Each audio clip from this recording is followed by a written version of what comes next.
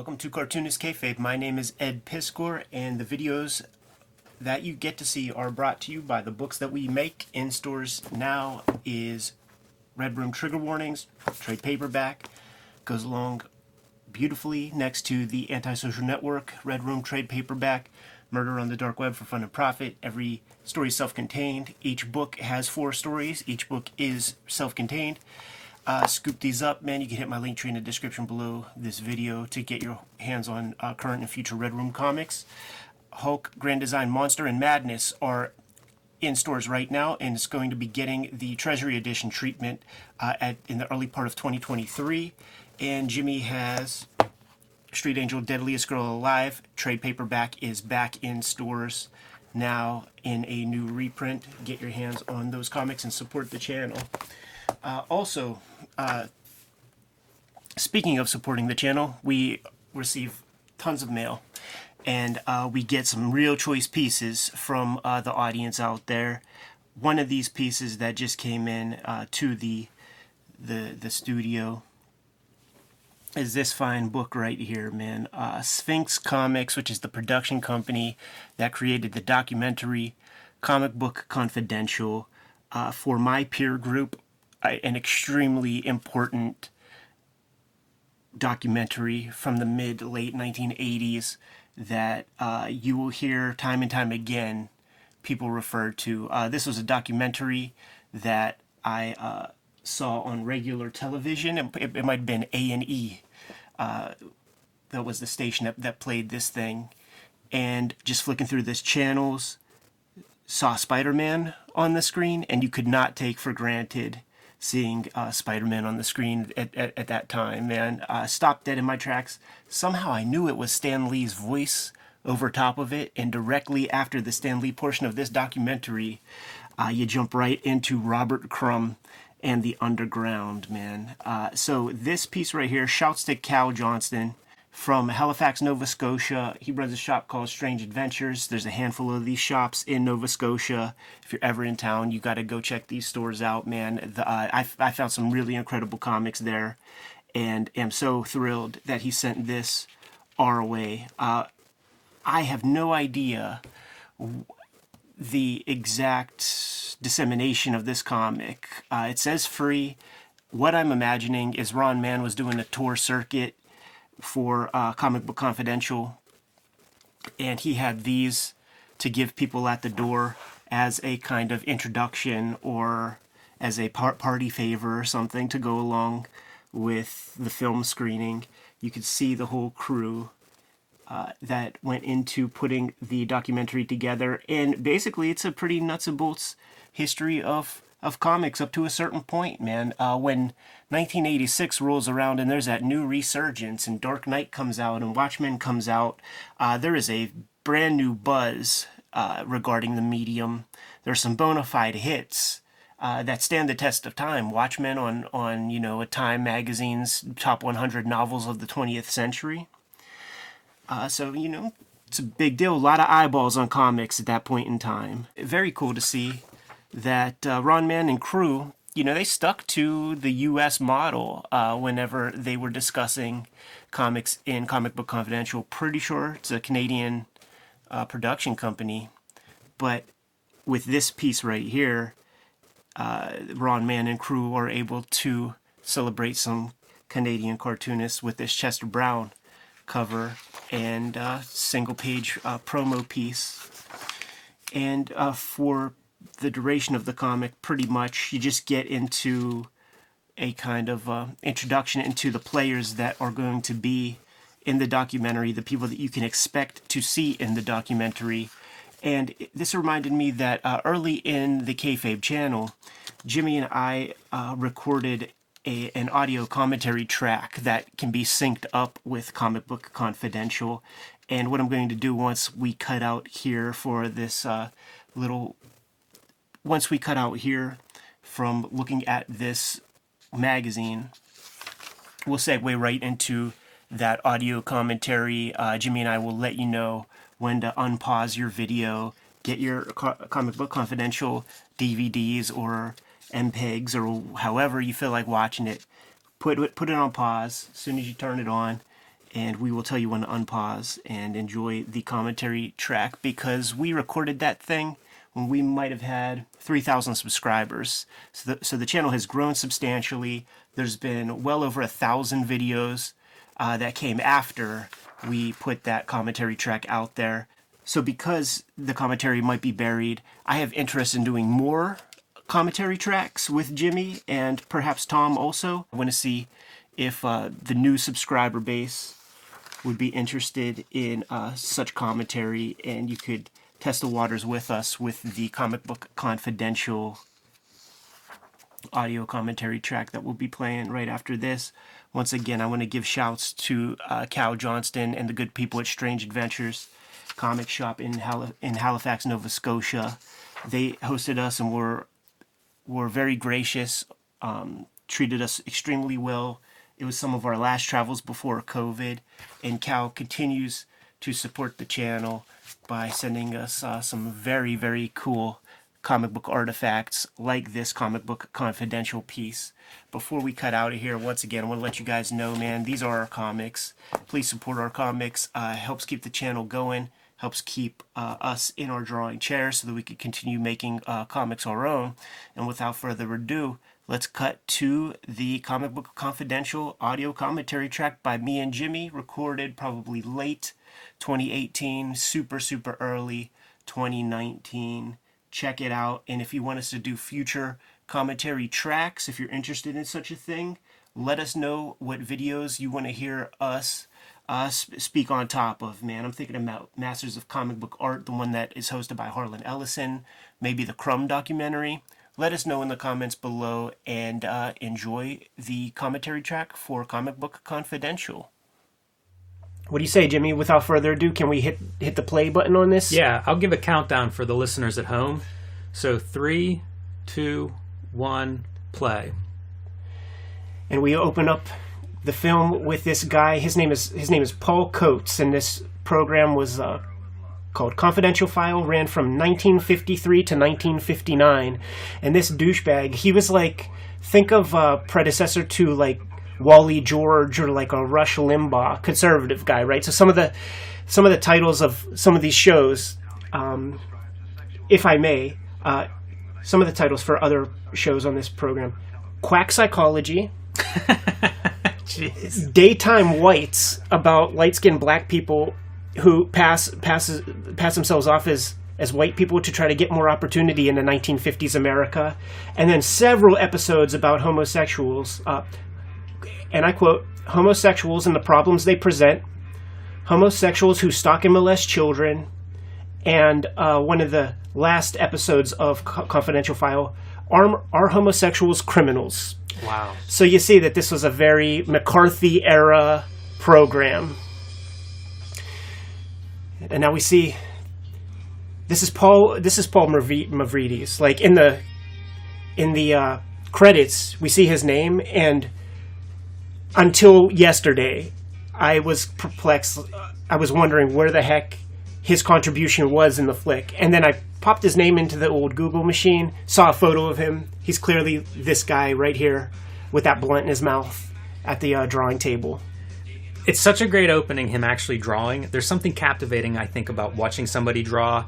There's that great Japanese documentary series, Manben, where you're just seeing footage of people actually drawing. And when I first became aware of this movie, you see the great movie poster that has all the cartoonist names and then a little image in their styles. And I just assumed they were pulling clips and samples from all of these cartoonists because he nails all these different styles so well. I wonder if he really drew this stuff. You know, I mean, it's so perfect. But then I look at the wobbliness on that Spider-Man and I'm like, Ditko would have been tighter. And of course, that's his contribution, the Church of the Subgenius, Bob Daub, or whatever that guy's name is. Let me ask you this, Jimmy. Did you ever fall victim to the tragedy that occurs at the end of this opening? Yeah, I was thinking of that too. I think every artist has had an experience of this sort. I keep my ink now taped in a holder on my drawing table. I'm not knocking my inkwell over again. Heartbreaking. One thing I like a lot about this documentary is the music. I like the limited animation that they pull off. Yeah, I don't want to get too much about our YouTube channel, but there are edits in the way they present some of the comic books that I intend to steal. Very simple, but it looks great. Like, that was a big takeaway for me on this.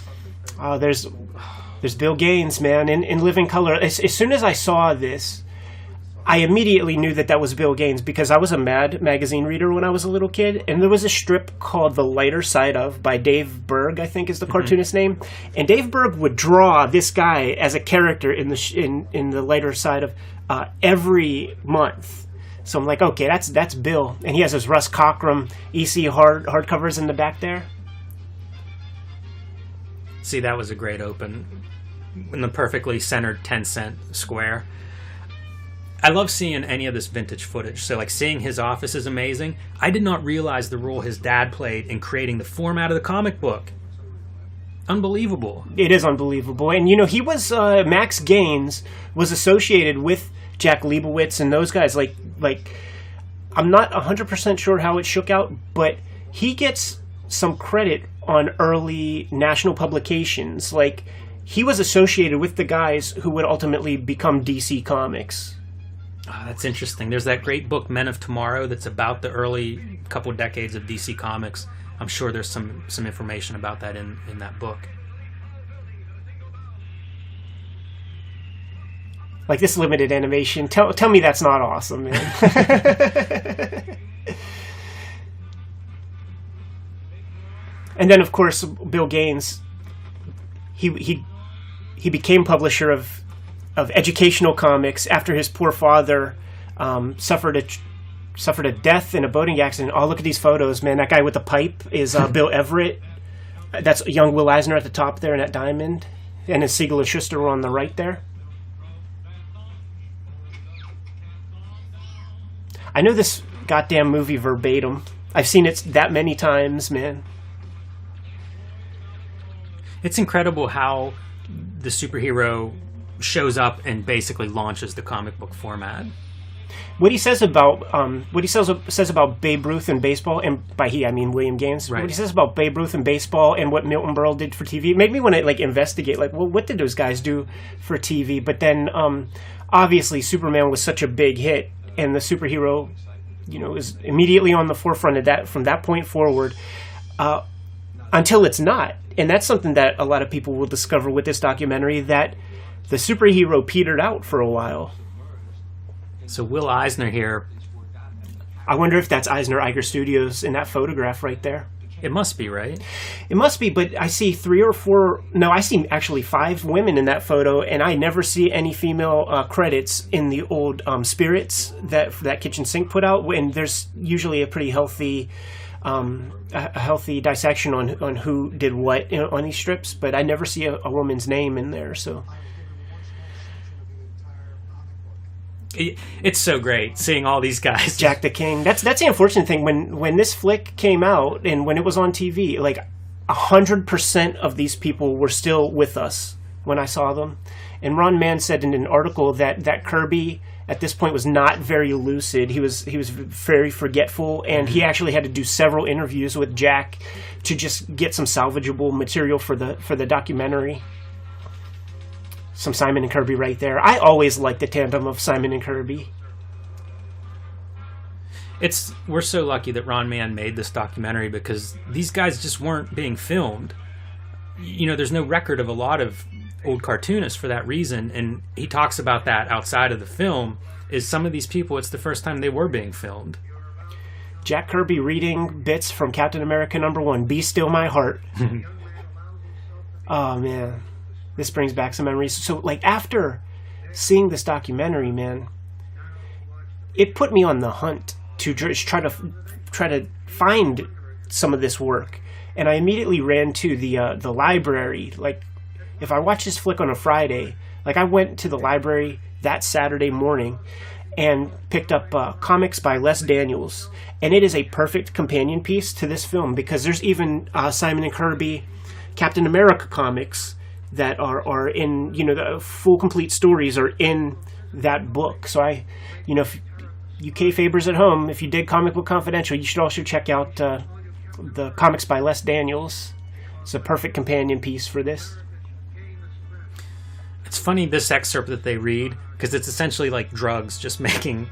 Yeah, steroids. Yeah. Super soldiers. It's a different perspective now. Shit, man. It's probably the precursor to it. Like, you know how like the tricorders and stuff are the predecessor to like iPhone or whatever? Like, maybe Captain America was a predecessor to the anabolic steroid. I just heard someone on a podcast mention steroids coming out of, I don't know if it was World War II, but that was it. They were like developed for, use on soldiers and recovery and things. I love all of this stuff too. So seeing these comics, I never see stuff like this. Occasionally a book will feature maybe one of these characters or series, but to see like all the different titles and what they look like. Titles you've never heard of. Right. Amazing logos, bright colors, weird looking characters. It's incredible.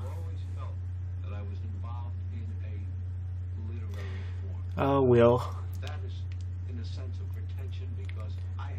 He was probably still teaching at School of Visual Arts when this film was being shot. Probably Comics and Sequential Art probably came out within a year, either before or after this film. So at some level, he was an educator at this moment. I love this shot, and I was thinking about the size of this shot in real life. Like if you had the comic book, like these, how big is that in a comic book? Yeah, it's an inch and a half square, 2-inch square. Like these tiny little panels, and they're so cinematic. And of course, the strip that Will was reading right there was the Sans Serif story that inspired Frank Miller's Elektra character, Elektra and Daredevil tandem. You know, the way like my trajectory into comics fandom or whatever, it came by way of Rob Liefeld and Todd McFarlane. I see Frank Miller's name mentioned in interviews all the time when I would read interviews with Todd and Rob, and I became a Frank Miller fan. And then I read Frank Miller interviews all over the place, and he's pointing me to Will Eisner. And I picked up the first issue of the Warren Spirit magazine when I was a young boy.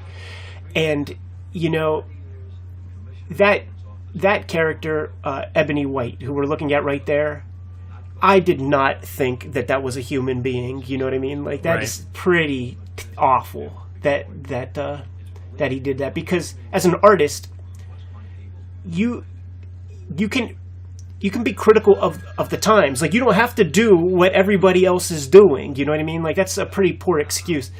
And I really did not think, like, when I started to read these comics further, and there are several stories that come later where Ebony White and his friends are hanging out and stuff, and it blew my mind. Like, this is a person?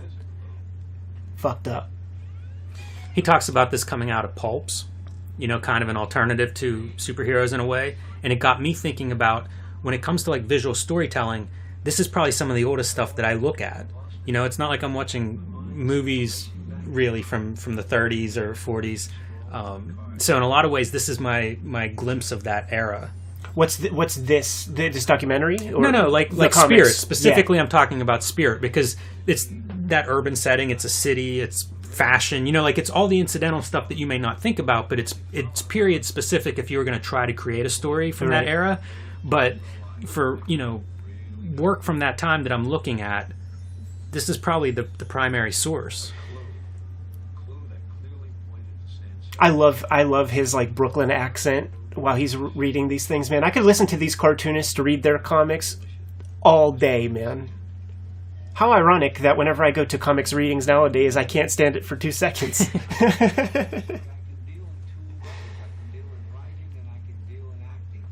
The part where he's talking about dealing with writing and acting, that's something that he's very much criticized for nowadays, for being like overly melodramatic with his posing and, you know, pulling a lot from the stage. But, you know, what else was there to pull from then? That's the bougie Comics Journal people that you know, shit all over Eisner. Yeah, I thought about wrestling on the way over here to record, and they're just performers too, but it's the same kind of performance that's shit on and dismissed. I think there's a lot of that. We just saw John Stanley, Little Lulu. We're looking at Carl Barks, Donald Duck. I'm saying the range of material that Very is in here is, comprehensive. and he interviewed Carl Barks. Didn't make the cut for the final director's cut or whatever. But Ron Mann said that Carl Barks talks like Donald Duck. I don't know what that means, but I'm gonna have to investigate YouTube later. Oh, here we go, man. This stuff gave me chills. The Tales from the Crypt TV show was out at this time, and I had copies of Tales from the Crypt and The Haunt of Fear that I was able to get at the grocery store at this very moment. I had Haunt of Fear 14 or 18 at my house, man, and was a devoted fan. I got to read these damn comics the same way a kid in the 50s was able to.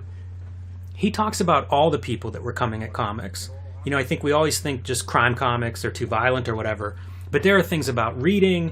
There are all these different groups that he cites as like all these forces converging on comics.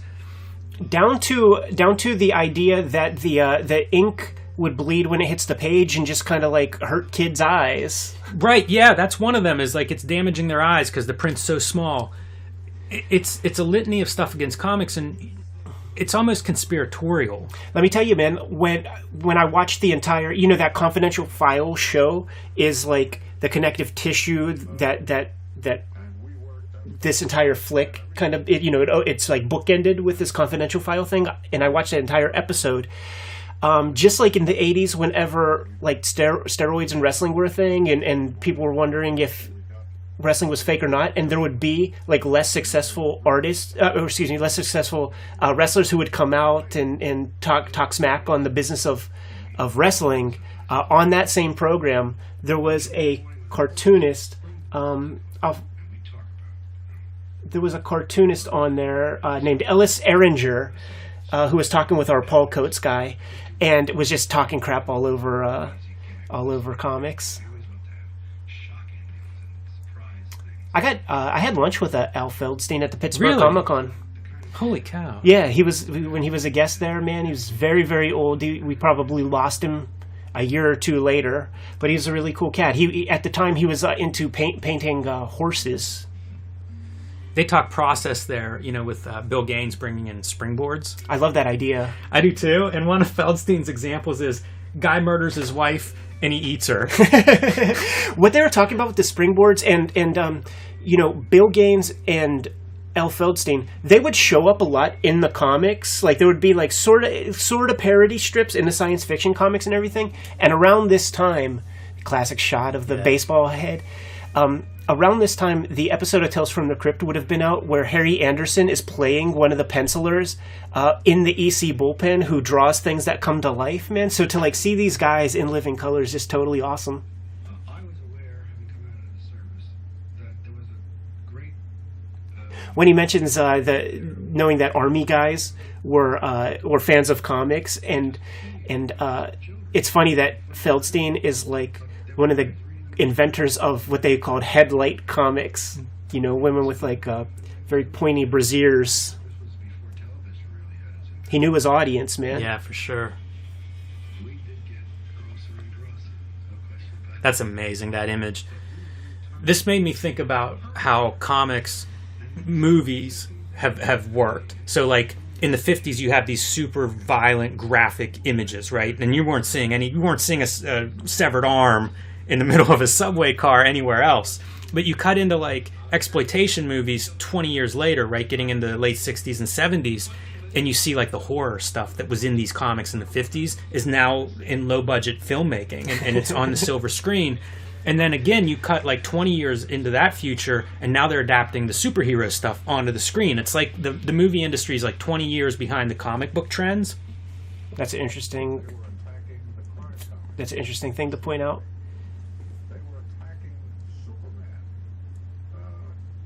I read Seduction of the Innocent, and the examples that they give in there are just so bananas, man. It's an era before before Elvis and the Beatles came onto the scene. Parents had nothing to point at but themselves when it came to juvenile delinquency. But what was the closest? Scapegoat Comics, and there it is, Confidential File. Total propaganda piece. The sophistication of like the regular audience for TV. I don't know that they would have fallen like. You can't fall for something this on the nose now, I don't think. I think everybody would, like, smell a rat. And it feels like a Saturday Night Live because thing. I was sitting here thinking the exact opposite of, like, this is the beginning of media just trying to sell itself. Right. So you have to make something salacious. It seems ludicrous or quaint to us to think of comic books as being some force of evil. I mean, now they're celebrated as being, hey, whatever a kid will read, if it's a comic book, so be it. But everything is sort of this way. Like, very rarely are the storylines that are pushed forward in media actually indicative of what is the problem or the source of the problem or fixing the problem. And I think this is probably no different, you know, right? I mean, comic books weren't the reason for juvenile delinquency. Right. If so, whenever the 1950s happened and comics are restricted, then juvenile delinquency would have gone away, right? When looking through Wortham's book, there's visual aids in there, and there's this one example where look, that's a great cut. That's a young Jim Rugg. That really is. I carved up quite a few trees with my pocket knife as a boy, especially after I saw a comic book that had a knife in one of the panels. And how about the way this Paul Coates guy, like what he talks about hanging out with his gang of friends when he was a kid? We roasted potatoes, like what a fucking square.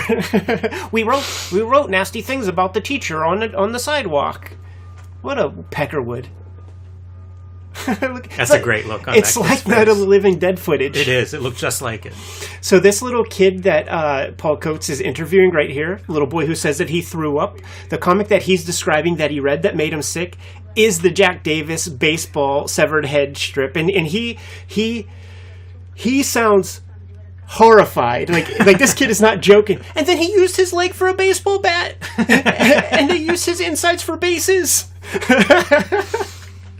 And how about this Colonel Klink freaking Frederick Wortham impersonation, man? All these pictures of the comics being thrown out or burned. This is why those Golden Age comics are worth something nowadays, man. Because your bored mom and dad, man, a couple were of burning collectors comics. were behind the scenes flaming these. You know, I always think about one of the greatest rewards for, I guess, bad behavior back in those old days was, imagine like all the DC comics that were telling kids to like recycle this at your nearest such and such, you know, like paper drives. And the people who didn't listen to Batman tell you that, like, now their comics are worth tens of thousands of dollars. This is amazing footage. So anybody that's watching this, I'm sure, knows comics history, and this is such a pivotal moment. Yeah, Wortham, man, like abusing his 15 minutes of fame. And then, of course, this is the Kefauver hearings, or however you say that senator dude's name. And Bill Gaines was there. We got a little footage of that. This is the only bit of it that I've ever seen, man. Like, it's clearly filmed. It's clearly shot. Like, it has to exist. Yeah, you're right. In total. We should find this footage, because I'm sure you could get it through some public. And they don't play the most important part, because, you know, Bill Gaines, he is on speed here to try to slim down. And they start to hit him with some questions about his aesthetic taste and his creative choices and stuff. Because right here, he sounds totally perfect and cogent. You know what I mean? Yeah, sure. Like, kids deserve to read, whatever. But you know, I printed up a small excerpt of the Kefauver hearings where the senator is saying, you know, here in Crime Suspense Stories 22. This seems to be a man with a bloody axe holding a woman's head up, which has been severed from her body. Do you think that this is in good taste? Bill Gaines says, yes, sir, I do, for the cover of a horror comic. A cover in bad taste, for example, might be defined as holding the head a little bit higher so that the neck could be seen dripping blood from it, and moving the body a little further over so that the neck can be seen to be bloody. Look at the propaganda of the Comics Code, like on newsstands, to let consumers, parents, whoever know these are safe. You can buy these comics for your kids. And of course, it was an initiative by all the other publishers to keep EC Comics from glomming onto their profits.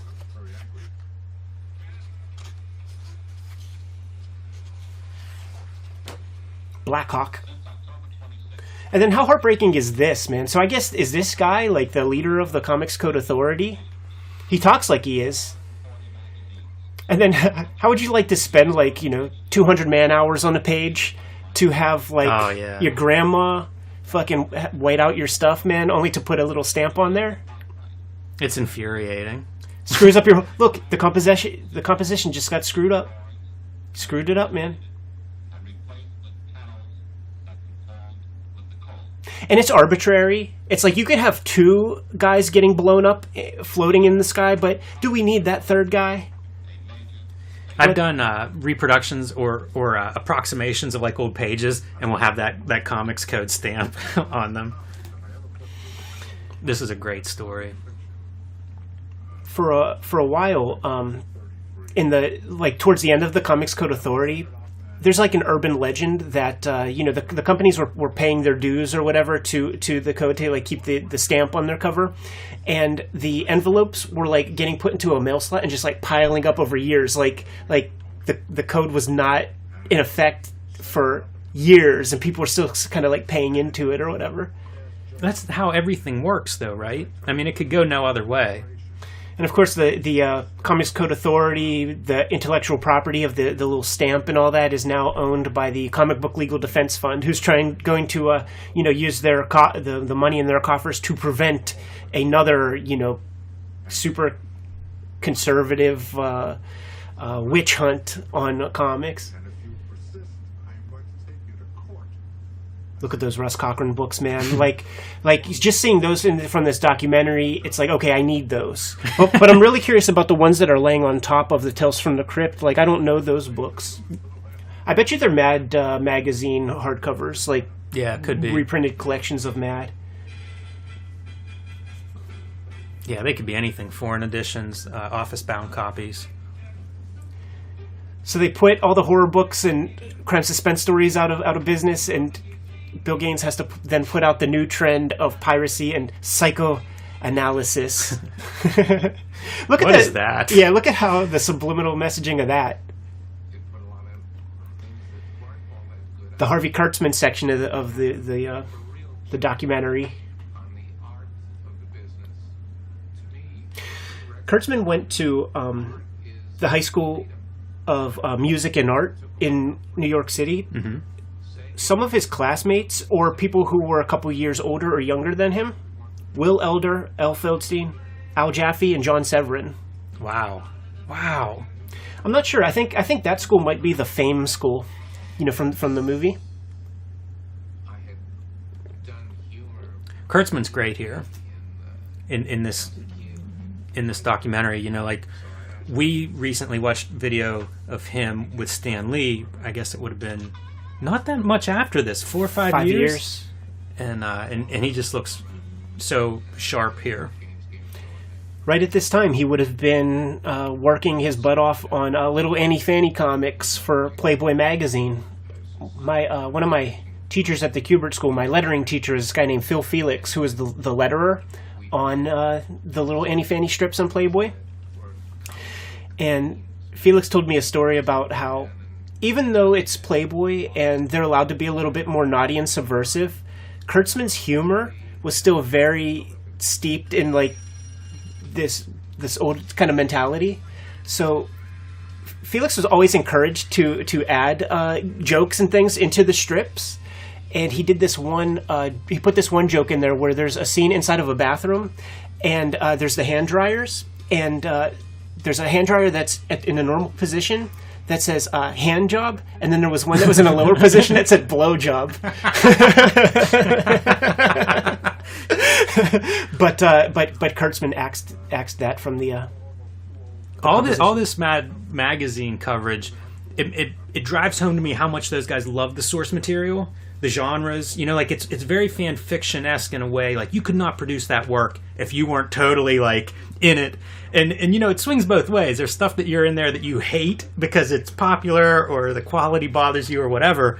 But it's still this like fan fiction. You know, like it is this thing that you know inside and out in order to do this kind of parody. You know, Kurtzman is associated with you know, like old Jewish comedy and Borscht Belt comedy and you know, Friars Club kind of stuff comes from that. And what they always say about roasts are, you know, you can only roast the ones you love, and that was Mad. And you know what, like that was felt by the audience, man, because that magazine influenced an entire generation of people who we will be seeing. Amazing design on these covers too.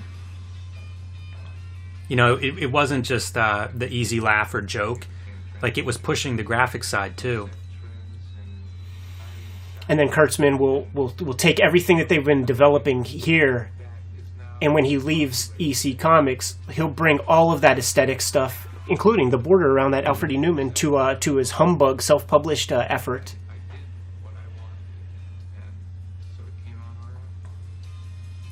That's a great one. I did what I wanted, so it came out all right. This is the part where Evan Dorkin would be like, yeah, well, where's the original art at, Harvey?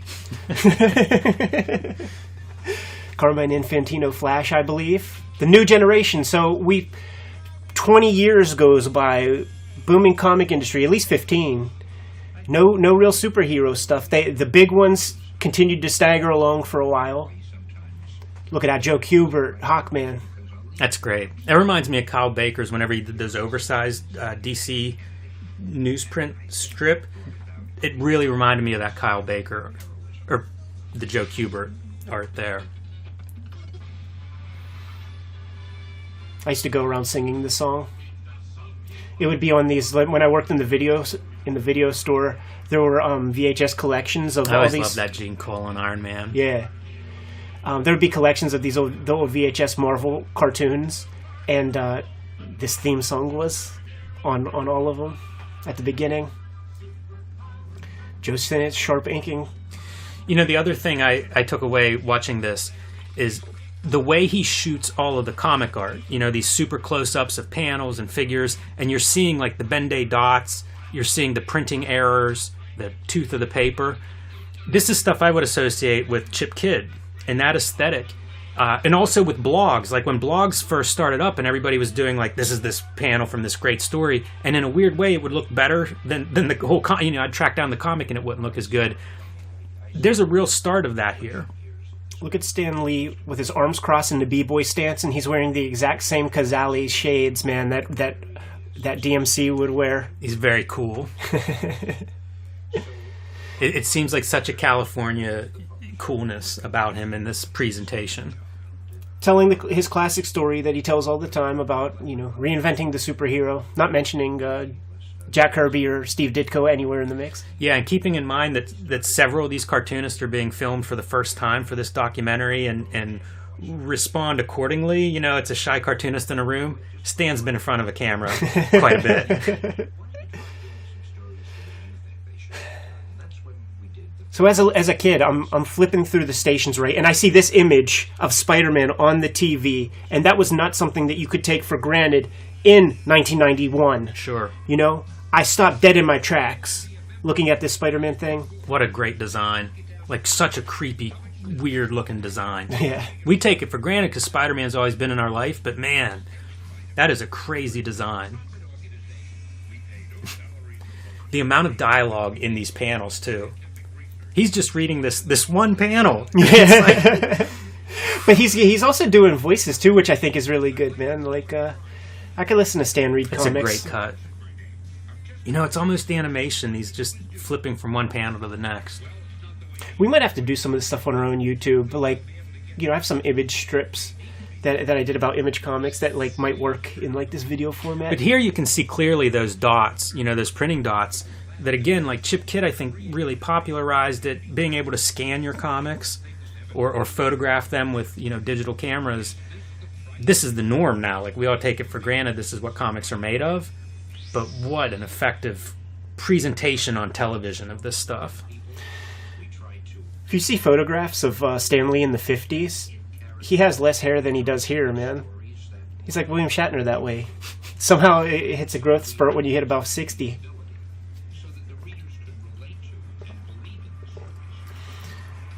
So as a little dude, I'm sitting here watching like, oh yeah, you know, Thor, Hulk, Spider-Man, I'm with it. Ant-Man sounds interesting. I don't know about that guy. Sounds interesting. And then it'll go directly into what it's going to go into. Blew my mind. What you know about comics in this time period and creation, are you surprised by the way this part of the story is told by the documentary? Like, it's very much Stan Lee's point of view. And I mean, like, we've seen footage of Kirby. There's very alternative versions of this era and what happened here. Right. And it's an interesting documentary, but that one side seems very... I was already indoctrinated because Stan Lee's voice would be on all the Spider-Man and His Amazing Friends and all that stuff, man. And I'm like, okay, yeah, he invented everything. I think it's Dennis Kitchen. If it's not Kim Deitch, it's Dennis Kitchen, that flower girl thing. Go right into frickin' Robert Crumb, man. What a juxtaposition. Blew my mind, dude. Stan Lee to Robert Crumb. Like, that's the power of editing.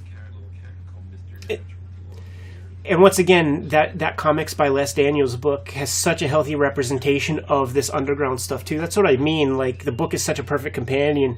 And they're almost the complete, you know, Zap Comics 1 or Zap Comics 0 is printed in that book. I have to imagine that I got a funny feeling when I saw that one image. But this section here where he's talking about the evolution of Fritz the Cat just blew my mind, because we just saw a Fritz the Cat comic drawn with pencil on a piece of notebook paper. And I was already doing comics at that time, but I felt weird about it. Like, you know, I kept them very private. And to see that an actual adult, like a person who's in the game, started out that way, incredibly motivating to me, dude. And we're going minutes, like, without seeing him, seeing what Robert Crumb looks like. And then you see those eyes, man. Those are eyes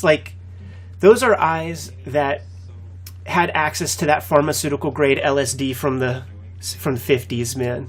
Yeah, he tells, you know, those stories are pretty famous, some of the LSD in the Bay Area at this time, and even ideas that some of it was government influenced. This is a great story that he tells about how he goes from kind of a middle class art, you know, commercial art, doing cards, which a lot of artists used to do. That was big business for freelancers, and rejecting that. Rejecting that, and also rejecting going to Marvel Comics to become a superhero artist. You know, the comics that he was reading when he was a kid is like Walt Kelly, Carl Barks, Jay Disbrow, like... Mad Magazine would have been, you know, 10 years before this. Of course. I was thinking about that just last night when putting together some notes for the commentary. The fact that the Undergrounds came out basically a decade after the Senate subcommittee hearings and all that kind of stuff. And that really speaks to me, too, because it's like, you know, Crumb is growing up when guys like Jack Davis and Ghastly Graham Ingalls are being raked over the coals for drawing these lurid stories and trying to, like, you know, upset children and all this kind of thing. So when they start this underground thing, it's like trolling, you know. And he says here, he's like, yeah, we had to, for us to explore the things we really wanted to explore, the first thing we had to do was destroy all taboos. Yeah.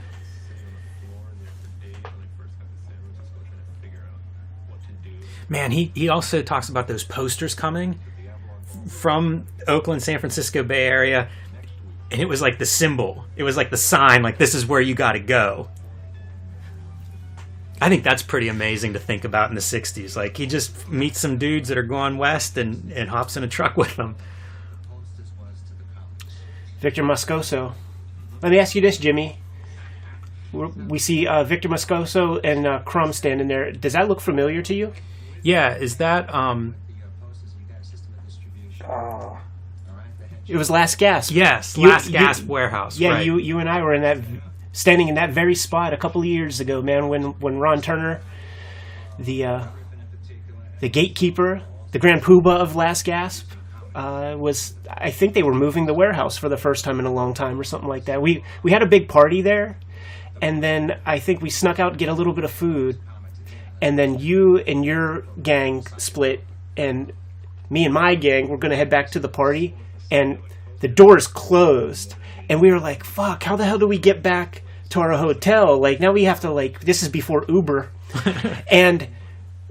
And old man Ron Turner, man, showed up in his like soccer mom van and was like, "Hey boys, what are you doing?" And we were just like, "Hey, we have to go back to our hotel." And he's like, "Get in the car." That had to freak out a young Ed Piskor. So awesome. But you know what? When I was talking about the things that I saw out in the wild after seeing this documentary, that Stoned Again poster was in Spencer Gifts like the next weekend. Like, I saw that poster next to a Fabulous Furry Freak Brothers poster at Spencer Gifts.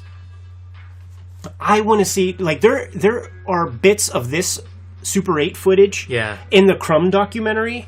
So once again, just like that Senate subcommittee stuff, I need to see this whole tape. Yeah, for sure. Like I need to see. He does that that fall. Oh yeah. It's incredible. And they are working on a jam strip, and clearly you could see they're rock stars.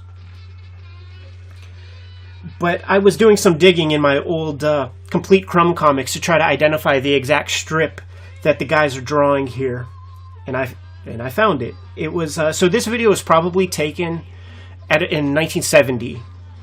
They're so small. The what they're drawing is so small. Totally. And using very weird looking tech pens of the day. I always thought rapidographs looked like rapidographs. But the strip was printed in an issue of the East Village Other. It's called Science Fiction Comics. It's a jam strip, obviously. Like, they're each just drawing a panel. Look at that, Robert Williams. Mm-hmm. And it was published in Volume 6, Number 1, East Village Other, December 12th, 1970. You can find the complete strip in Volume 7 of the Complete Crumb Comics, page number 41. Nice pull. Whenever they're sitting there drawing, at one point they show Robert Crumb's head on his hand being propped up, so he's like 4 inches or something, his eyes, from the actual art that he's drawing. Your eyes and your posture can't maintain, like, Crumb looks and he stands the way he does for a reason. Yeah, that's a guy that draws all the time and has been forever. I often think that like his blurry vision probably helps a lot with the cross hatching, and I'm just from my own experience and being pretty blind myself. Like, it's very easy for me to soften the focus of my eyes so that the gray just blends into a very... And his vision is worse than mine. That's a Robert Williams. Before Robert Williams hooked up with the Zap crew, he was doing artwork for Big Daddy Roth and Ratfink and that whole hot rod car movement. There's a panel from the Joe Blow comic strip from Zap Comics number 4 that got pulled from many racks due to obscenity charges because of incestuous orgy sequence.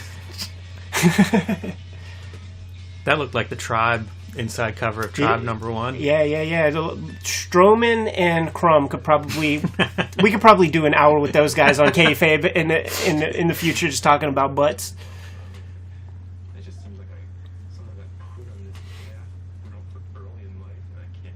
The discerning viewer will recognize that the studio configuration that Crumb's sitting in is very similar to the studio configuration that he kept while the Crumb documentary was being filmed. I believe he said that some of the earliest parts of the Crumb documentary were even being filmed back then when Ron Mann was making his flick.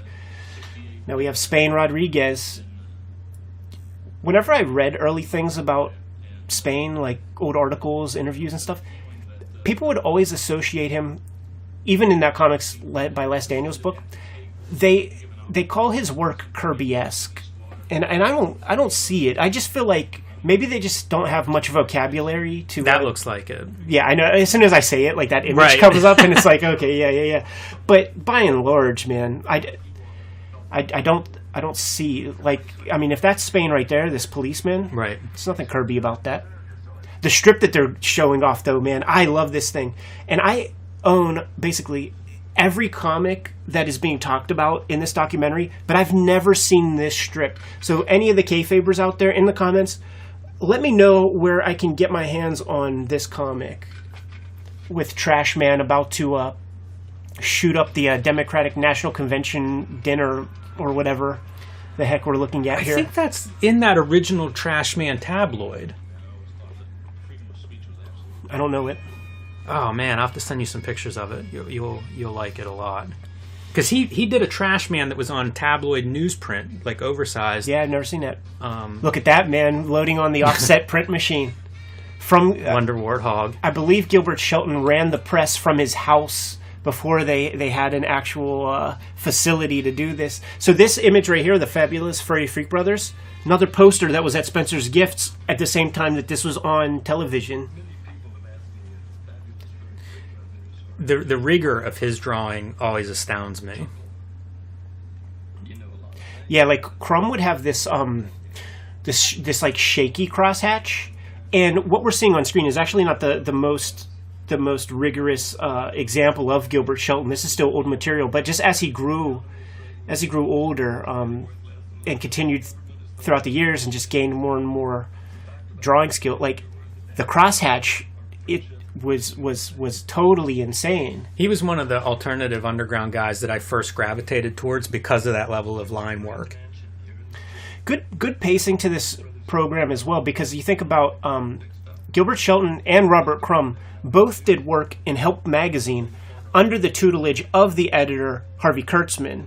You know, so they grew up influenced by Harvey's Mad comics, and 5-10 years later, Harvey Kurtzman's over there with James Warren doing Help magazine, and they had some of their earliest comics work published in there. That's just an amazing drawing. Like, there's foreshortening and everything in that. Shelton has a great voice for, like, cartoons. Yeah, he does. He sounds like a voiceover guy. The end. Incredible. Yeah, man. These old undergrounds, man, every single one of them had work from cartoonists that you've never heard of before or since. Is that Rory Hayes right there? I don't think so. No, not Rory Hayes, but Greg Irons. Justin Green, Binky Brown. One of the early artist edition reprints. Totally. And then you have like Will Eisner doing this snarf thing, Trina Robbins, It Ain't Me Babe. But you have Will Eisner doing that snarf thing, and then you have Harvey Kurtzman hanging out with those dudes while they're doing jam strips, and you could just like tell that it's like, here's the old dudes that are trying to like hang out with like some young hip kids and maybe get a young girlfriend. Kurtzman would have been hanging out with underground dudes on a weekend, right? And then going back to SVA with Will Eisner during the week. Like, that's a lot of range. I've never read the Air Pirates. I believe it has to be public domain now. So the images it's all online, and there will be links in the show notes so that you could check it out. But like the Air Pirates is a collective. So Dan O'Neill, he did this strip called Odd Bodkins, and it was in the San Francisco Chronicle. He started it in 1964, and talk about the paranoia of like weed and shit like that, like smoking marijuana. He like left and came back a bunch of times, and ultimately he started to get paranoid that the newspaper was going to kick him off and then get somebody else to like draw Odd Bodkins. So what he decided to do was to start to incorporate Disney characters into the strip, and he used dozens of their characters. Now this is before Air Pirates, by the way, and ultimately, because what his idea was that because he did not own the copyright, it was the newspaper, so he wanted to get them involved in a copyright infringement case with Disney.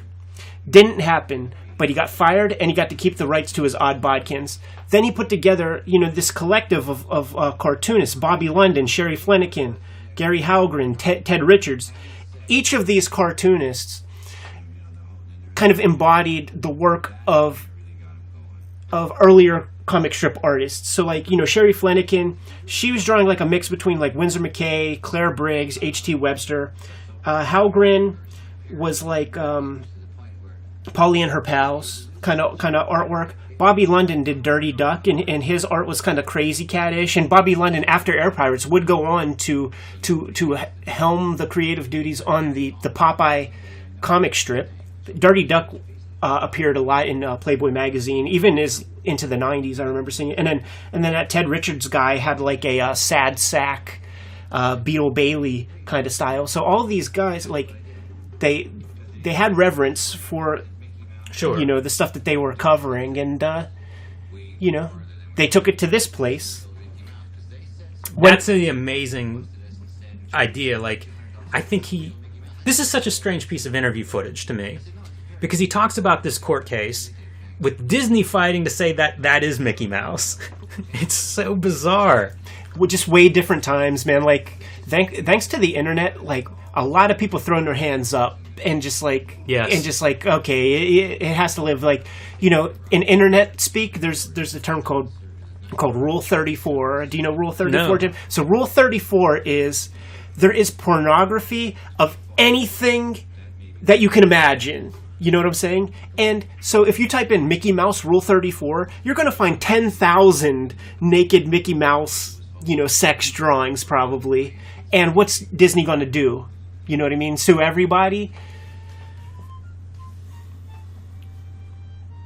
I want to put a call out to comics publishers, man. We need a collected Trotz and Bonnie already, man. I read Sherry Flanagan's Trotz and Bonnie in National Lampoon. In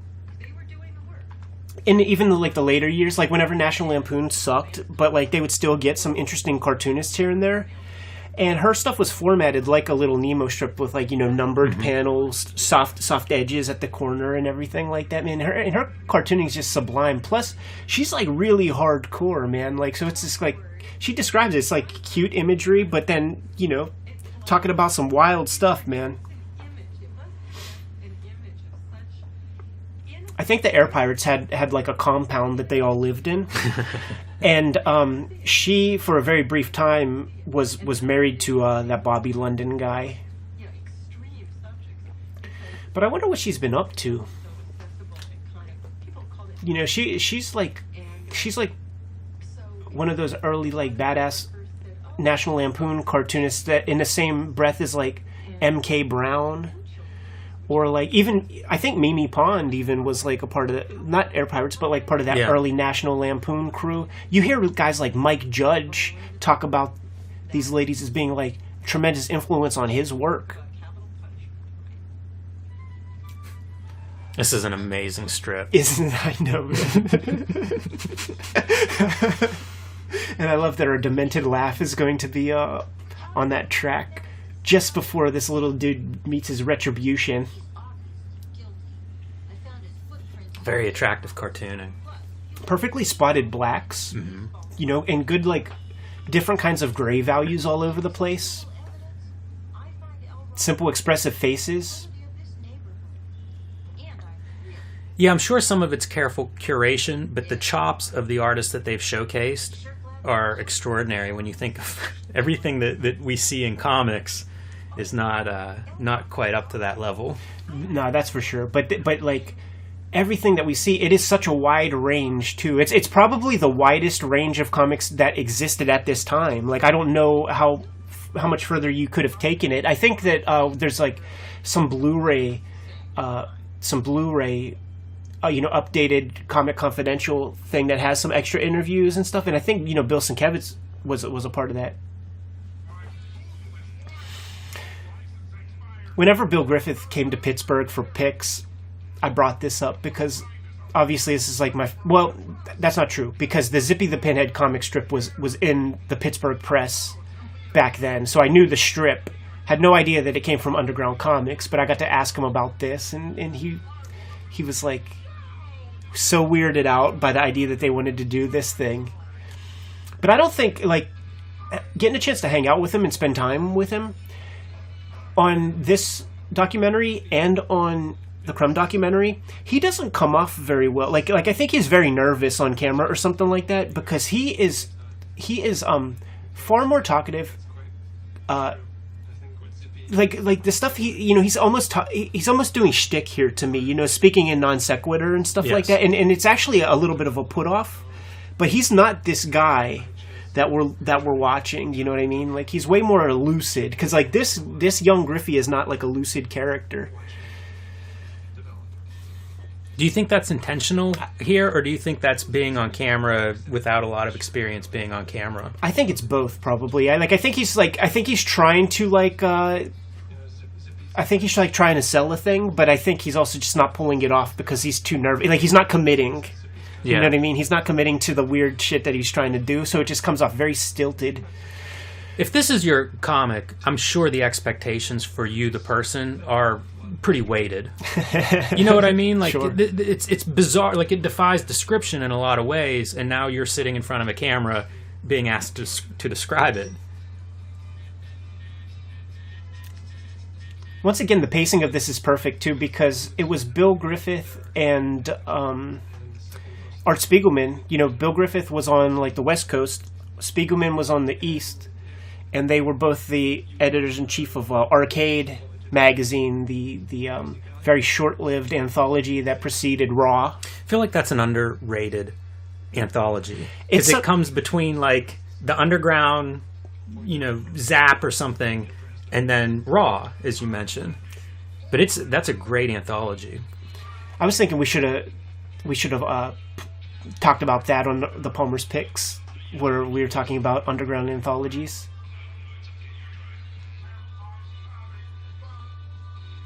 That Zippy guy is so disturbing. That'll haunt your goddamn dreams. And look at it and tell you what's going on. It's a dirty job.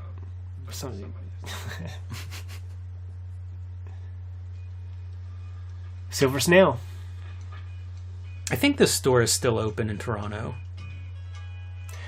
I think I saw a mention of it, like in the chat room comments. We have a couple Toronto kayfabers out there.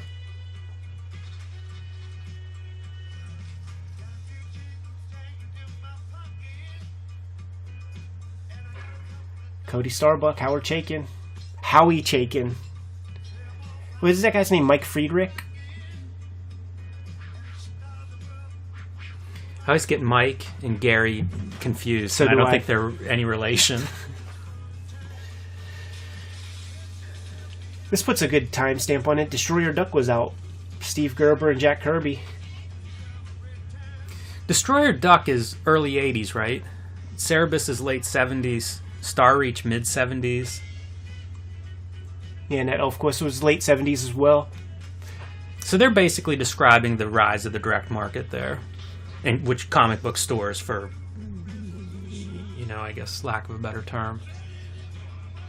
Treasury editions. Watching this, I kept thinking about crossovers and how, like, it's a sign of struggle, right? Whenever, when the competitors band together, I feel like that's an indication that maybe the industry is Trying to get some cash infusion by getting some national press. Oh, this is Harvey Picar talking, man. They're not making up stories out of whole cloth. Harv, my man. That dude saved my life, dude. Actually seen and experienced. It is nice to contextualize these. So this is like second wave of underground alternative comics. Whenever this came out, the American Splendor collection with the Drew Friedman cover was out in like Walden Books and shit like that. I remember seeing it, and even this young, the parts of the Marvel comics that I was reading, I was way more interested in like the Peter Parker parts. Yeah. And when I saw that American Splendor collection, it's like, okay, it's a comic book full of the Peter Parker parts. You know what I'm saying, man? Super important to me. I'm trying to filibuster and not listen to him too much, man, because I don't feel like crying in front of you, man.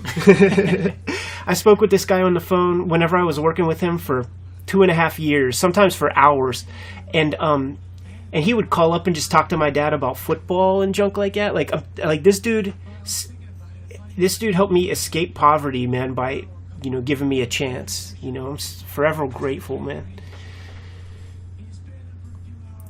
And when Robert Crumb was working at American Greetings was in Cleveland, so he knew Harvey Picar. They were pals there in Cleveland. Through the music. Their mutual love of music.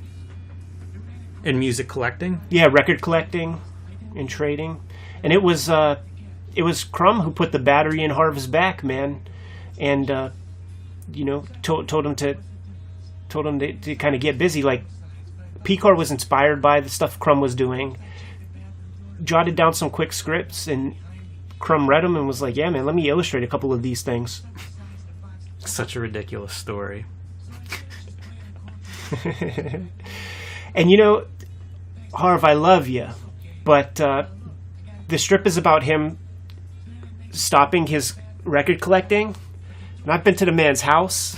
Now he at the time he upgraded to CD, but I think I saw 5,000-6,000. Put it this way: the entire hallway of the upstairs was CDs, from floor to ceiling on a racked out went like that, Great like silhouette. to the point where I don't know how he was ever going to grab the ones at the top.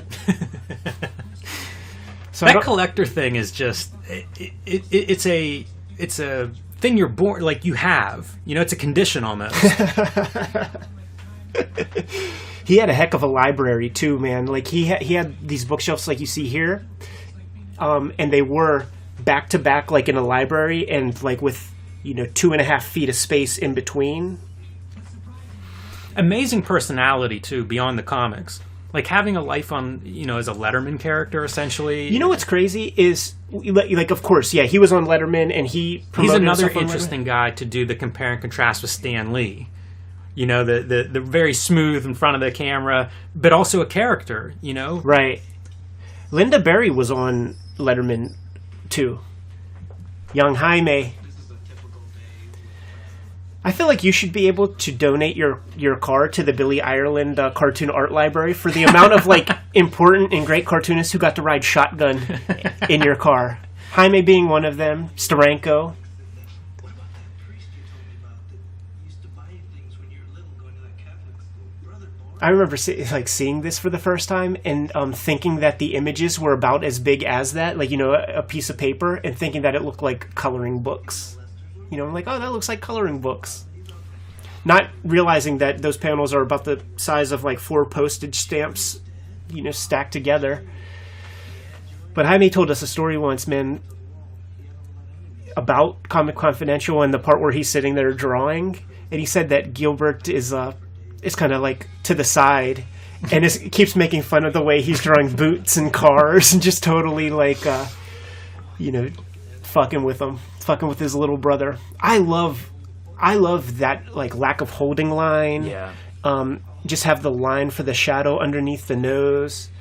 And Jaime, like, he went to like a community college or something for like a semester or some shit when he got out of high school, and he says that, like, the art teachers there are like these, like, classically trained. He learned so much Really? from these, like, they were like grizzled vets, like these old timers who he cites as being, like, incredibly important for, like, the growth of his art. Yeah, like that car, like Gilbert's over to the side, like, you call that thing a car? I'm so impressed by those drawings, because anytime you're drawing with a marker or something on an easel, like, it's all unnatural, and you're trying to work as fast as you can because you're in front of some sort of an audience. I feel like that stuff reads pretty well. Speedy's still alive. He doesn't know the fate that's going to come. I love that panel. Me too. And when he says it looks like chalupas, and then the other guy's like, chalupa chicharrones. It would be 10 years after this that, like, the chalupa comes to Taco Bell. And when I saw that word again, like, because this was my only context, and every time I would see it, probably even still to this day, I think, chalupa chicharrones. Oh, young Jaime, man. He's, like, the most gracious guy, because he talks to me like I'm a peer, and I'm like, I know I'm not, dude. You're just being nice. 4 different books, and the first one that I did is called Girls and Boys, and Linda Berry, it's mostly about the joys of relationships one of the early and Harry men. alt weekly comic strip cartoonists, man. Ernie Pook's Comique, alongside Charles Burns with his Big Baby strip, and Matt Groening's Life in Hell. I think her first Ernie collection was published by Matt Groening. This is way before any kind of Drawn and Quarterly or anything. Like, I'm talking like late 70s. Man, she's incredible. Anybody watching this ever has a chance to see her in any capacity, speaking, a panel, whatever. She's amazing. Yeah, probably like you, man. She teaches classes from what I understand. So it's like she has that skill set of being able to kind of like command a room and keep people engaged. She strikes me as almost like a genius quality, where like she just sees things differently than everyone else. Like one of the things she was doing in school, because she teaches at higher ed, she was doing these programs where she would put together scientists and kids to draw, and then like comparing their drawing styles, and they were identical because it has something to do with like visually trying to represent an idea. So it wasn't art as much as it was just like, there's this thing in my brain and now I'm trying to put it on paper for a record to organize this. Very similar, and it's interesting, man. Like anything she does, I feel like is worth time. I remember seeing her speak just about comics in general, not even specifically her own stuff. But she's talking about her love. Like she hates, there's this like fashionable trend of like hating on this comic or that comic, and she adores Family Circus. Did you ever see this thing? And she I guess she had traumatic upbringing in some extent. Maybe I'm wrong, but she just described something that didn't seem very happy when she was a kid, and she described the Family Circus, especially the circular nature of the panel, as being like a portal into like a world of like a happy family where siblings got along and stuff like that. And when she was talking about it, she actually broke down a little bit. Yeah. Like so she wasn't playing. It's funny to hear you describing it and then see those pictures of the very unhappy faces. Here we go, man. Gummo Bubbleman. If you ever read Dan Pussy.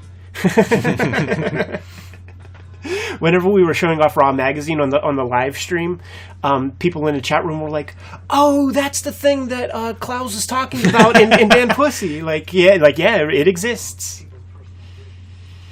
Spiegelman, he was teaching at SVA at this time too, and you know what his regular day job was at this time. You know why he's Gummo Bubbleman? Because he worked at Topps.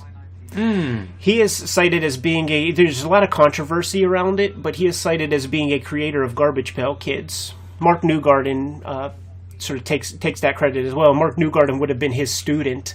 Mark Newgarden was, in the class with Kaz and Friedman. Francois is really great on this documentary too, and tells one of my favorite stories I've ever heard in my life. Raw is such an incredible book and remains incredible now. Like there have been, I've seen articles where they show the sketchbooks, like the production books that she and Spiegelman would put together as like mock-ups and trying to map out, how do we do this? What is the theme? Graphically. All that material I just think is incredible, and I think she's responsible for a lot of that, like the design and production stuff. I think she is. Oh, absolutely. There is a reason why she gets to be the art director of New Yorker magazine. And just for some trivial side note, man, her humble beginnings sort of began as a colorist on Masters of Kung Fu. It may or may not have been the David Mazzucchelli issue. Jerry Moriarty. That's been reprinted recently, thankfully, because you are not finding that book cheap. I'm eating all this stuff up. Red, yellow, blue plate, black, four color, all in color for a dime. Like, I'm making all these connections. This is one of those great stories talking about their production, and it's like, it's this meticulous production with super cheap materials, and the printer's just confused. And dude, we both experience that. I'm sure you experience that with Aphrodisiac, but like, with the weird printing and the weird sort of setup with the Hip Hop Family Tree books, and even my X-Men stuff, we get notes back from the printer. Hey, this black line's a little light, and it's like, it's supposed to be that way. Don't you dare touch a goddamn thing. I'll be like Chris Ware and I'll fly to China. Yeah, I've gotten phone calls from like, wherever we're printing this stuff, and it's like, the registration's off. Paul Karasik expanded on the story she tells here when I was asking about his days at Raw. The cover that they all were kind of tearing up and re-stitching back so that every single issue was a little bit different. He said that there was like this like anthropological thing that was happening while they were at the party smoking weed doing this shit, where it turned out that like just very naturally all the guys were tearing the magazines up and destroying them, and it was like the women on the scene who were like mending fences. Yeah. This is that great story. The printer just is beside himself. I think she had like first off, look at how cool their setup is. That's the other thing that I made note of like at the very beginning of this flick. Like, yo, I want all the stuff that Paul Mavrides dude has. Like, I look at this and it's like I want those flat files, I want those racks. Like, it's like I'm unconscious incompetence as a little kid. I don't know anything, but like when I saw all this, it's like, okay, I need that. I wonder if that was like real estate was cheap back then. You know, that they could afford like these big production spaces in New York. This is another one. This is just production porn. Totally. Sorry, I'll put that away. Forgot where I was at for a minute. Wow, man. And then, you know, just another clue into like how comics were being made. You know, like it's all on one sheet, and then, you know, you fold it over a couple times, you cut it and staple it. How great is that? We're doing our light meter read. Also, he has that pose on the chair, and I was trying to figure that part out, where he's like perfectly framed in black with that setting around it. Yeah, Charles Burns, he looks younger now than he does back then. How does that happen? You know how that happens, man? When you're balding, just shave it all off. I think that's the move, man. This highly disturbed me, like his reading of this, because it's like, okay, you call this comic Big Baby, that kid looks like Professor X, like, and he looks even taller than everybody else in the thing. He looks challenged, we'll say. Yes. Like, what is this freaking thing? And then you see this guy, bananas. What else would have been on TV at this very time that I saw this documentary was Liquid Television, and Liquid Television did they adapted the Dog Boy comic strip that Charles Burns did on a weekly basis. So I saw Charles Burns' name in the credits in the back, and then like when I watched Dog Boy, because it's highly visual, you know, everybody's wearing plastic hair, and there are people who look like this, you know what I mean? Like the plastic hair is in the same shape as the characters that he's drawing, so it made that direct correlation really quick. The generic horror story that came out of EC Comics, Werewolves. Just from a filmmaking perspective, it's really great to get that full circle of like the EC Comics reference here again. To have a more personal. I embarrassed him really bad at the Miami Book Festival because I think I pointed out, I think I put my finger on like a certain like obsessive compulsive thing that he did that he just kind of took for granted as like, yeah, it was outed basically. Maybe he just, you know, didn't want to put it out there or whatever. But anyhow, in that book, X'd Out, there's a part where the character wakes up and he's in his like loft bed, and there's a brick wall that's like facing the bed. So the character wakes up and there's a hole in the brick wall, and you see that hole in the brick wall in like 3 or 4, maybe 5 different camera angles, right? 5 different shots. If you count up, the same amount of bricks are always there on the wall, like it's always accurate. The bricks that are jutting out are always accurate, and there's like little bits of like brick dust like on other bricks, and he draws that in there at like 5 different camera angles, 5 different perspectives.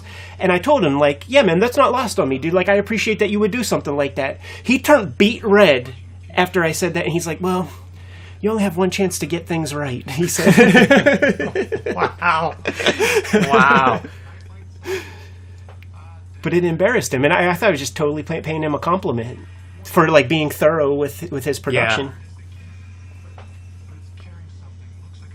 He must be so obsessive in real life. You know, like you see the art, you can make assumptions, right? This is a guy that's getting every detail perfect. For him to be like self-conscious of you calling that out, like he must get it about from civilians. You call me a civilian, Jim? I'm about to shut off this recording.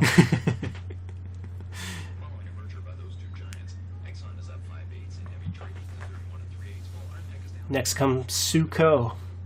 I wish there was another documentary that was on each one of the features that we've seen like 10 minutes of. Because like Raw, I could watch 2 hours of this stuff. Absolutely. And Suko, somebody that I'm very curious about, because I just simply don't know much about her. Yeah, not that, I'm curious how she got into comics and out of it, because her career as an artist is much bigger outside of comics, obviously. Probably some crossover in New York. She describes, like she talks about propaganda and her work being propaganda and propaganda being through all the media. I kind of love that perspective. She is like, I mean, I wonder if she's saying this ahead of the curve, but one of the big criticisms of her work, like from big time artsy fartsy art critics, is that she is like, in pro wrestling parlance, going for the cheap pop with her artwork. So I wonder if she's like trying to cut it off at the pass, try to steal the thunder of those critics, or if this is her saying this in response to a lot of the criticism that she's received over the years.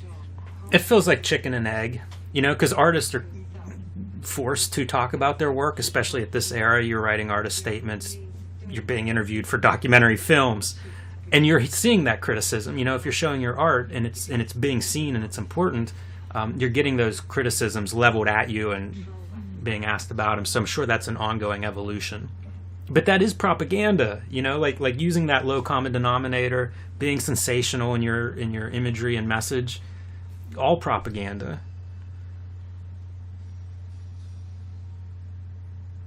And look at this; it's like proper bookstore. I think that's what they're communicating. Like, and then here's like the little piddly comic section, and then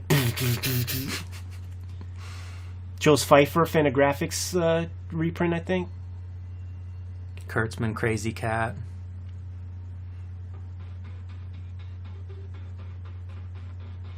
Ron Mann, the filmmaker, said that the first interview that he conducted was with Jules Pfeiffer. Didn't make it in the film, but somehow by doing that interview, he was able to get a lot of seed capital for the feature film. Back with Spiegelman. Man, I'd be curious to see that Jules Pfeiffer stuff. I wonder if it's on the Blu-ray. Any of the kayfabers out there who have the Comic Book Confidential Blu-ray, put something in the comments and let us know what kind of stuff we can expect on there. Like, I don't even have a Blu-ray player, but if it's enticing, I will buy a Blu-ray player just for this. That breakdown panel I loved, and like I have breakdowns, and I it's so different to see it like on a page with 14 other panels. I wonder how much of this was early in Ron Mann, like figuring out this movie was like looking at single panels, looking at them big on a screen, because there's so much power in how he's presenting this stuff. It's almost like changing the context for comics, this documentary. So I see this documentary, and that same year in grade school, either 4th or 5th grade, those little like tracing paper feeling scholastic things that they would pass out on homeroom, where you check off the box and get your mom to write a check for $15 or for a couple of books. Like, of course, every time they would pass those out, I would get some books. And after I saw this documentary, Mouse was in the scholastic, reading is fundamental, whatever those things are that you got in homeroom class, man. So you have the Pantheon, like, see, you have more street cred because your mouse is the Pantheon mouse, but mine is Scholastic Mouse.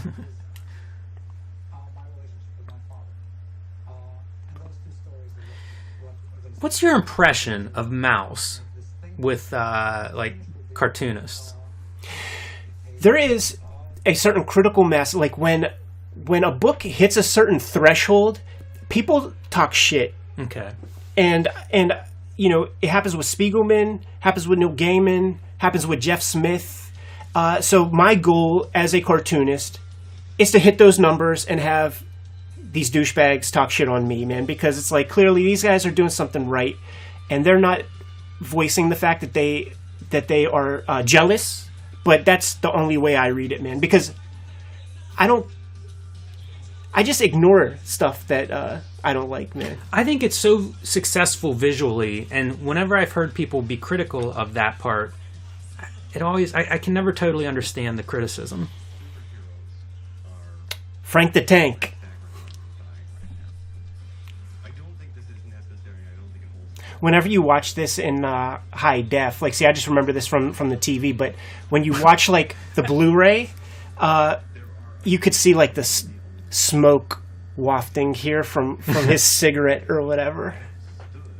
You know, 5 decades of time. How old is he there? Adapted. 29? He was a 28? young man.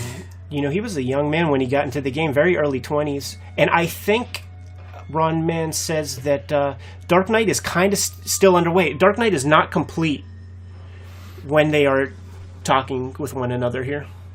Boy, it looks good on screen, too. I love the way they cut together, like, the television screens. With Batman, you've got a character you can describe in just a few seconds. Parents were murdered by criminals.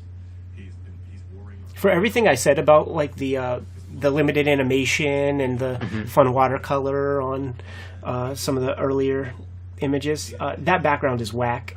It's real bad. I can't figure that out. Like, at first I was like, when I was young, I was thinking like, oh man, maybe Frank Miller is like a method cartoonist. Like he's now working hanging on around a studio. Yeah, like he's now. I thought it was just straight up the wall. Like, okay, he's working on Batman for a year, so he's just going to paint like, you know, a 4th grader Batman mural on the wall of his studio. Because people started thinking the comics had to be just for kids. Charles Burns is like an evolution of like a Dick Sprang, Charles Paris. Yeah, Charles Paris, I was going to say, like, that's the inker that I think of with him. What I've been trying to do recently is to take What's crazy now is that Frank Miller looks like Will Eisner from this documentary. Nowadays, man.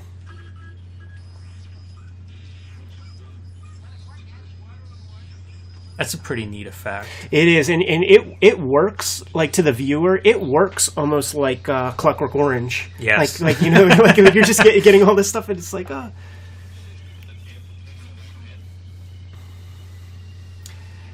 It's incredible to me how well this stuff cuts. You know, it's so cinematic, and I know a lot of cartoonists are influenced by movie tropes, but seeing it actually cut this way, it's pretty wild. America, which is a very frightening, silly place. And it's often silly and frightening at the same time, and I hope Dark Knight is often silly and frightening at the same time. Frank is deep. Look at that gaze.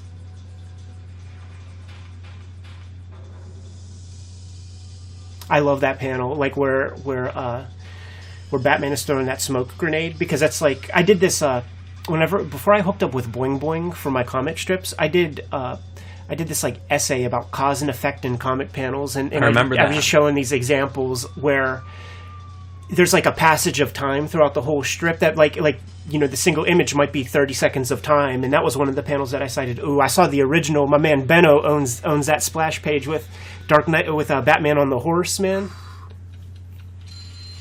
Pete Bagg, neat stuff. Sergio Aragone, screw. Commies from Mars, I don't know, but I'm curious. Prime Cuts, Fantagraphics Anthology. Shatter in the back corner. First computer comics. Times Square, or as I called it, Time 2 when I was this age. Dean Motter, You Paul should have Rivichet. kept referring to it as Time 2 whenever you met. Yeah, well, like when we had dinner with Chaykin. Howard, I love your work, man. Time 2 is my favorite.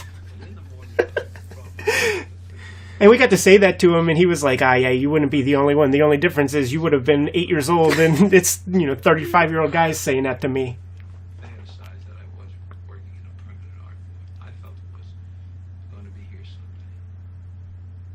Heck of a documentary, man. Yeah. Let me ask you, does, after watching it, I guess, you watch it 2 times in 2 days. I don't know about you, man, but it puts the battery in my back to get back to the drawing board and make some comics. Yeah, for sure. That's what I'm going to do tonight. Let's close out this recording and get the hell out of here. Yeah, another good session. Hope the K-Fabers enjoy this commentary. If they do, I'm sure we'll find other stuff to weigh in on. Yeah, we're like Howard Cosell. Yeah. In pro wrestling parlance, I would say that you are like the Gordon Soley, or like the Lance Russell of the tandem, and I think I'm probably closest to like Jerry the King Lawler. I wish. like I was going to say that little douchebag guy from the ECW stuff with the glasses that would yell and scream.